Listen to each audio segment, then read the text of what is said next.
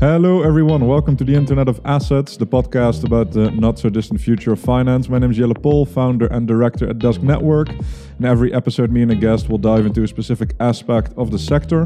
We try to do this in a maximum of 30 minutes because we all have busy lives. In this episode, I'll be discussing policy and, more importantly, how we can close the gap between policy makers and the market. And I'll be discussing this with Sebastiaan van der Lans. Welcome, Sebastiaan. Hey, Jelle, pleasure to be here. Thanks for inviting. Great. So Sebastiaan is the founder of Van Ons, Wordproof and the Trusted Web Foundation, an advocate of open source software and bringing trust to the World Wide Web in various ways, not in the least via his blockchain businesses. So Sebastiaan, how did you get here and what drove you? I consider myself an open source nerd for almost 15 years now. I worked with my first real company was a WordPress agency. We started doing WordPress in 2007. And early on in my career, I learned that WordPress is open source software. Wikipedia is open source software and a community. Wikipedia is the largest encyclopedia in the world. WordPress empowers over 40% of all the websites in the world. Early on in my career, and WordPress isn't built by a company, but by a group of people, tens of thousands of developers. Early on in my career, I learned that open source software and a community of its users and builders are able to create market leaders. And that idea is so powerful. And I came up with I learned about blockchain technology in 2013, did my first Ethereum prototype in 2014, and by the end of 2018 I thought, okay, open source technology, blockchain of course open source is also open source technology.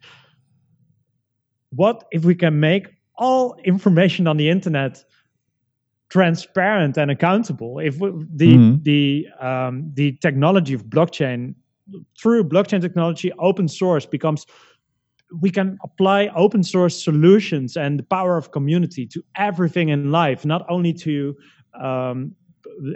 information and publishing, but also to finance and to doing business as a whole. And because we worked for publishers already from the agency, we thought, okay, what's the best application for blockchain in content and e-commerce, and that's where we came up with the idea for Wordproof.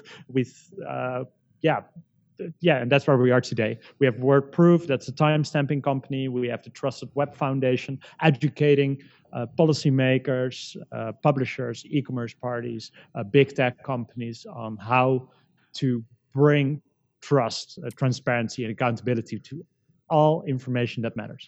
Yeah, you already mentioned policymakers briefly, and I want to really dive into that topic. I think you're uniquely suited to talk about the policymakers or policy stimulators in the Eurozone, at least. One of your well-known achievements is winning a €1 million first prize for the Blockchains for Social Good initiative led by the European Union. Can you tell us a little bit about how that got on your radar, how you ended up going for it, and how you ended up winning it? Yeah, sure. So it was the Blockchains for Social Good competition by the European Commission. 5 teams were able to win €1 million cash and recognition of winning that prize. 175 applications submitted their idea or their prototype or whatever from over 40 countries, and we had the highest possible score, 29.5 out of 30 points. The team at Wordproof is super diverse. I'm a technologist, open source technologist. One of my co-founders is a UX guru. So one of the things he said at the beginning is, okay, Sebastiaan, I want to join the team, but only if UX, user experience, is as important as technology is. Otherwise, I won't join the team. So I had to make that commitment very early, which was quite rare at the moment we founded the company. But the other co-founder is someone from the policy side, a politician. And we thought that's the nice thing, that's the great thing on blockchain space, that it's not just a technology, it's not just about community, it's not just about economics, it's not just about content, it's not just about economy, it's about everything. It's so holistic, it touches everything. And one of the early experiences At the agency, short story, we always had the wish to do a significant open source contribution. Yeah. And then Europe came with the GDPR regulations. I always start many of my keynotes with the question, who likes GDPR? And everyone starts to laugh. And the execution of GDPR was not so sexy. Some say it's terrible.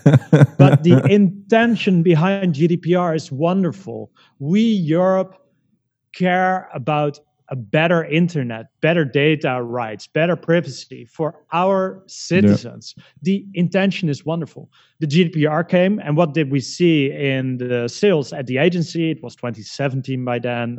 There was the threat of GDPR was all around the globe, but especially in Europe by then.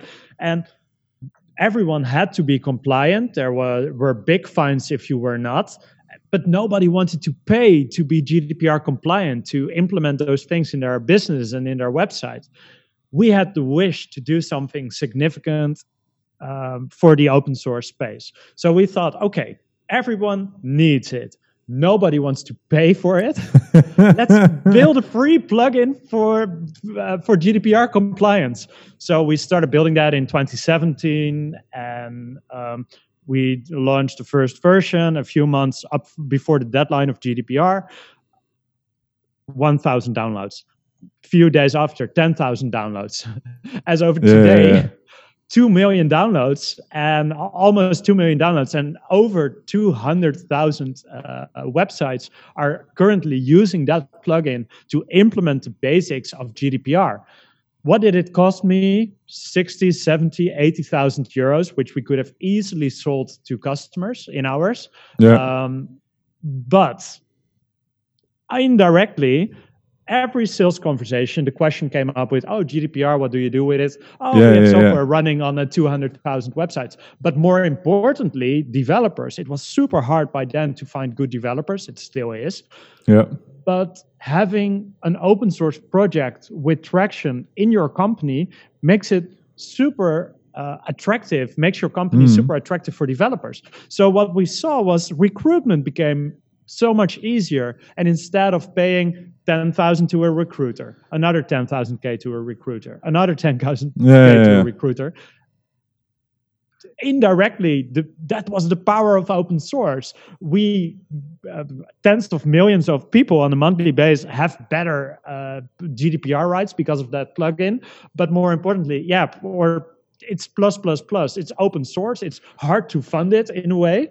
But this is also what we discussed before we hit record, right? That it's good to have an ideology or idealism in underpinning many of the things you do in business, but you can also be pragmatic about it. It's great, I think, that you can do something that's great for the sector or great for the wider European Union, but also be very pragmatic in the sense that, sure, I've invested money into it, but I can see years of kind of indirect benefits accruing off the back of this initiative that also effectively bring me ROI on this effort. Like there's nothing noble about this image of suffering that comes with doing something for the greater good, right? Why should it only have to be a loss for it to be good, right? Or why not? Sure, you take the risk. There's huge nobility in that. But if it pays off for you as the entrepreneur as well as the greater good, then I think that's beautiful. That's how you can get the market to do things for the greater good and not just rely on the state or, you name it. And that's the funny thing with blockchain. It has upsides and downsides. It adds kind of an incentive to communities. We can all grow and therefore the token appreciates, or it brings a new dynamic. Open source was always sort of voluntarily, but with a token around it, there's a financial incentive. That has good things and it has bad things. It's one of the reasons that there's tribalism between every open source community. As long as I'm part of it, I know that there's tribalism everywhere, in every community, in the content management world, in the e-commerce world, everywhere. With many blockchain projects, it's tribalism on steroids because there's a financial incentive around it. But on the other way, you do not only rely on voluntary people doing it voluntary, because there's business case. It's much easier to pull people in, because that's one of the big problems in open source projects, to pull enough people in to keep it going. Yeah. No, you're kind of monetizing purpose, and it's a very strong tool. So you mentioned deploy. So was that like the basis for what you guys did for the European Committee contest, or how did that mature into you ultimately winning the prize? Getting back to the prize, so the company was three months old. We just did a launch of the prototype on the main stage of the largest WordPress conference worldwide. That was super cool. The project wasn't as UX friendly as it should have been, but it was a launch in June 2019. Then the opportunity of the prize came, and we thought, okay, we have nothing. We have no business plan. We have nothing on paper. We just have the simple tool.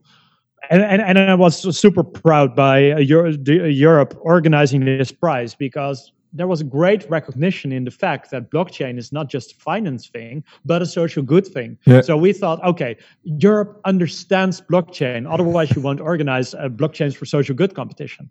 And Frank is the politician, he was set together, and we thought, okay, we don't have to win this prize, but by participating, it forces us to get the story on paper, to get the ecosystem drawn. Exactly. So for us, the motivation to participate was that we created a pressure cooker and write it.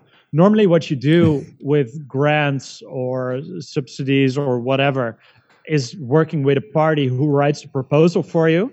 Mm-hmm. So we did kind of an intake with a party like that, and we thought, okay, no, fuck it, we're going to do this ourselves. Yeah, because you did it entirely in-house, right? The whole thing. So just for people's context, like normally, indeed, when you go for a larger call, like anything with some significant potential money, down the line, then you get some consultancy firm or some expert firm on board that basically ghostwrites your thing. You give them input, and they help you say the right words that fit the policy brief, or avoid the bad words that scare the jury, that kind of thing, right? You're kind of chaperoned through the process, but you completely did it yourself. Our motivation was to learn from it and to get everything of the story right. So if you want, we can dive a bit in how we did the process. Yeah, I'm very interested in it, because I think I'm quite opinionated here. I've worked with those parties in the past, and they definitely prevent you from accidentally writing complete nonsense or something that completely doesn't resonate with the receiving party. But in many cases, I think it also prevents kind of excellence, because because all of these parties are on the sidelines kind of pushing everyone towards the same average, the same mean. So you do get okay, but you end up with kind of everyone being okay. So you get a very large field of players that is okay, definitely not bad. And then it turns into a bit of a lottery or whatever. So if you're willing to put in the time, it's quite a brutal learning curve. Then it is a very sticky skill that if you know how to become excellent, or maybe even just good, I think it's quite easy to outperform this aggregate of okayness that I think represents like 80 or 90% of submissions. And I think that's exactly what you did. So I'm very, very interested to see how did you teach yourself this skill, because it can be quite a black box, these kind of grants or prize calls. I dare to say the opposite. They tell you exactly what they wanted to see. Yeah. What the 6 topics. So there was social good, economic, viability. There was kind of a score form, and all these projects have a score form. That's always the case. Yeah. So what we did was, okay, what's the amount of time that people will spend on this? Maybe 100, 200 hours. Yeah. Let's do 600. Let's do 800 hours. So we and you went for it hard. We went all in, because our goal was to get the story right. So what we did was, Buzz Lightyear would have said in Toy Story, "To the stars and beyond." We put so much time in every topic, in every aspect, and there was really no hole possible in the story. It was so well thought of, and of course it fitted the call. Our intention is really blockchains for social good, But the funny thing was there was financial inclusion was a category. There was logistics was a category. There were 5 categories on the contest, but there was no category we fitted in. So they created a new category for us called quality content, which I think is not a good title, but we don't mind. Good enough, yeah, sure. But that was the thing we did to the stars and beyond on every part of the proposal, and that paid off. Nice. Okay, that makes a lot of sense. But it also vouches a little bit for the quality of at least the Eurozone or the European Committee calls being put out there, that what it says on the tin is actually what they expect you to hand in. Because I've also been part of national or maybe even local tracks with Dusk or previously, where you will get a description on the tin that is vastly politicized, basically, but it's completely different from what they actually want to see, right? But typically, I think the level is quite high, but that's a European thing. That's not a national thing. Europe deeply cares about a level playing field between small players and big players, between citizens and companies, and so there's a score form, and we need to work as a company with the score form, but the jury needs to work with the same score form. Yeah. So usually, and especially we as Dutch, we're kind of stubborn people in general.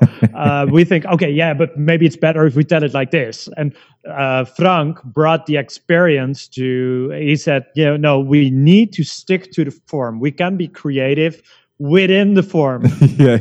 So, for example, how do you structure a document? Use the names they use in the form. Yeah. It's as simple as that. And we wrote a blog post about it together. So I'll share that with you so we can put it in the show notes. Great. But there must be a level playing field, and by sticking to the questions asked, that helped. And for example, we needed to do a proposal, 30 pages. We needed to do a pitch, 3 minutes, and there was a hearing of 20 minutes with 8 judges, I guess. How did that go? I'm very interested in that last part. Did they get it? We were totally toasted, as everyone was. Frank and I left the room. We're dead last. Actually, we were in a fight. Actually, we walked out of the room, and I said to Frank, "We got it. We won. I told you we won. I tell you we won. Why? Yeah. Because in the questions there was the assumption that we won already. When will it be available on this platform? Yeah. Questions like that. Frank said, "No, we totally fucked up. We had no answers. We had nothing." And right. The hard thing was, we learned about having to do that hearing 2 days before the hearing was. So it was a last minute thing. Oh, and there's a hearing. By the way, guys, there's a hearing. Yeah. So we thought, okay, let's go in and we will see what happens. But everyone was toasted there. And the good thing was, they really get it. Nice. They asked the right questions, and they hired 30 people from across Europe, which were the jury, and we didn't know who they were up front. Great. Which once again results in a level playing field.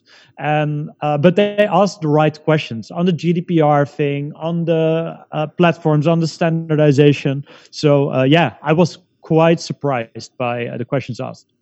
Very good. And you mentioned already this took like 600-800 hours maybe. So have you applied for other things since? Because it's quite a significant time spent. The good thing of writing, deeply diving in writing a proposal is that you have kind of a boilerplate for following proposals. Yeah. It's I won't say an open source thing, but it's building blocks for your next proposals. We didn't participate for the million. Of course, the million was nice, but deeply understanding the policy making and the role that Europe has in the world and the role that blockchain can play for that's the driver here. And it makes sense to have Europe on board. Europe with its GDPR. It was not beautiful, the execution, but the intention is there to make it trustworthy and a better internet for its citizens, to set the standard for everyone in the world. And a trusted web, building that through timestamps, what blockchain was invented for 30 years and 3 months ago, does exactly that. And it makes sense that a solution like that comes from Europe. We understand GDPR. We understand a level playing field between citizens and governments, citizens and companies. So, we are proud Europeans, and we want to intensify the relationship with Europe as deep as possible. I think it makes a lot of sense. Like we already talked a little bit about open source software, right? And if you really want to do something for the greater good, then it's quite important that the incentives or that the vested interests behind a public technology are not colored or biased by a single VC investor, right? Or a party behind the curtains that is pushing or pulling things in a certain direction. So if you want solutions that are pure and really serve the public good, and it also makes a lot of sense that at least a part of the bill is picked up by the public, right, via committees or commissions or calls or grants like these, because it allows the entrepreneurs or the people leading these initiatives to stick to the value, right, to keep things pure and to ensure that the value truly ends up with the users, and it's not some kind of weird Trojan horse backdoor thingy where we talk a nice public good talk, but actually we're walking a very different walk, right?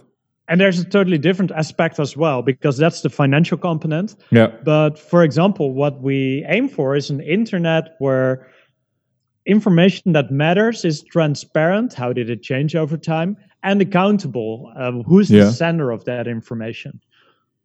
There's all sorts of issues on the internet with its trustworthiness. Fake news travels way too far. And how we envision the internet is an internet where you need to take accountability for information to travel far in algorithms. Yeah. Because all information is discovered, most information is discovered via search engines, via social media. And what we aim for is an internet where information that's that if there's no one taking accountability for information, it should be able to publish it on the internet. Otherwise, there's no freedom of speech. But information without an identity tied to it, an identity could be of a company, of a person, if that shouldn't be able to go viral, because that's one of the biggest problems in misinformation and disinformation. Information that's not accountable, that goes viral. So what you do in that way is making sure that there's always freedom of speech, but not necessarily freedom of reach, which is a leapfrog in the right direction for fighting misinformation on the internet. But that, for social media, is kind of, you could say, it hurts their business model. For sure. Because it's great if you are completely unaccountable for spreading all kinds of rumors, clickbait, whatever gets the wheels turning, and you can stick your head into the sand every time someone comes to collect, right? So the goal of someone using a social media platform and the goal of the shareholders of the social media platforms, they are not aligned. No. And that's where a policymaker comes in. A policymaker can enforce higher standards. But the problem is policymakers aren't aware of how to do that. And what we aim to provide is bringing an infrastructure that can be enforced. But the good thing is it's not only hurting social media, it's not only hurting search. There are a lot of problems there where timestamps are a solution, and it improves those services as well. But the policymaker, especially in Europe, we have more trust in policymakers than in the US. That's what we learned from our research at Trusted Web, the foundation. So there is a role for policymakers beyond money, but also, for example, GDPR. Which company loved GDPR? No one. Did it improve the internet? At least a bit. Yeah. Well, it's still in its infancy, right? The whole issue with GDPR is that the implementation and enforcement were a little bit lacking, and there's a kind of new wave of attention coming towards that enforcement is vastly understaffed, basically, right? And if we want to really realize these benefits, then we need to give it also the importance that it demands, which also means manpower, funding, these kind of things. We cannot just, like I say, talk the talk. And GDPR is probably Probably has the poorest funding to public discussion ratio in the last decade. Everyone has been talking about it, and they got like pennies on the dollar to make it happen, right? So let's equalize that. And that's because there's no incentive. The incentive is you don't get the fine. And that's what we bring with timestamps is by involving big tech, how we educate search engines is the more transparency, the higher you rank. The more accountability, the higher you rank. Yeah. So there's not only being compliant by timestamping, there's not only being transparent and answering the demand for transparency by the consumer, but there's also the reward in a higher rank. No, exactly. Like markets will move when there's also competitive advantage in these solutions, right? And not just a simple hygiene factor of we might avoid a fine, because that will just cause them to, I don't know, keep looking out for some of the giants in their sector. And if they aren't getting fined yet, then I'll be fine as a small business. And if they are not fined in 5 years' time, then why should I make any moves towards implementation, right? But especially for the SMEs, if there's suddenly an edge to be gained, and you're able to move fast, and a giant will take its time, then it's a great tool to start hurting some incumbents, right? So it's such an interesting market mechanism to get policy right in a way that it also resonates with the market, right? And I think you've got it spot on. Thanks, man. So maybe to move towards a bit of a recap, we're already crawling towards those 30 minutes. So we've talked about the Eurozone, why you think it's such a great kind of hotbed for a level playing field and the various policies that are able to come out of it. Any final thoughts there, either blockchain specific or what do you think the next few years are going to look like? In a few years from now, if you don't timestamp your articles, you'd be considered a fraud. What are you hiding? And that's where we're moving towards. So that will play out by a collaboration between search engines, social media, policymakers, but also the consumer demanding it. It's super interesting to see what will happen in terms of adoption of blockchain as a whole in the coming years. I hope to see in the Horizon Europe program that lots of blockchain companies will be funded. Mm-hmm. Fingers crossed for that. We don't know what will happen there. But that's my final thought. I hope that Europe truly embraces blockchain. It's the new internet. It's the new way of thinking, and it's initiatives like yours, like ours. Like there are so many great blockchain initiatives in Europe. So I'd love to see them flourish. Not only because of European funding, but blockchain and Europe. Europe is decentralized by nature. In Europe, small matters again. Europe gives a level playing field. And blockchain technology gives us great tools to empower that. Timestamping is a super easy way for companies to start working with blockchain. It's accessible. There's no risk. There's potentially higher rewards with search engines, copyright, with everything. So let's put Europe on the map. That's a closing thought. Great summary. Well, thank you so much. Today I had the pleasure to talk to Sebastiaan van der Lans, founder at WordProof and the Trusted Web Foundation. My name is Jelle Pol, and this was the Internet of Assets, the podcast about the not so distant future of finance. Thanks for listening.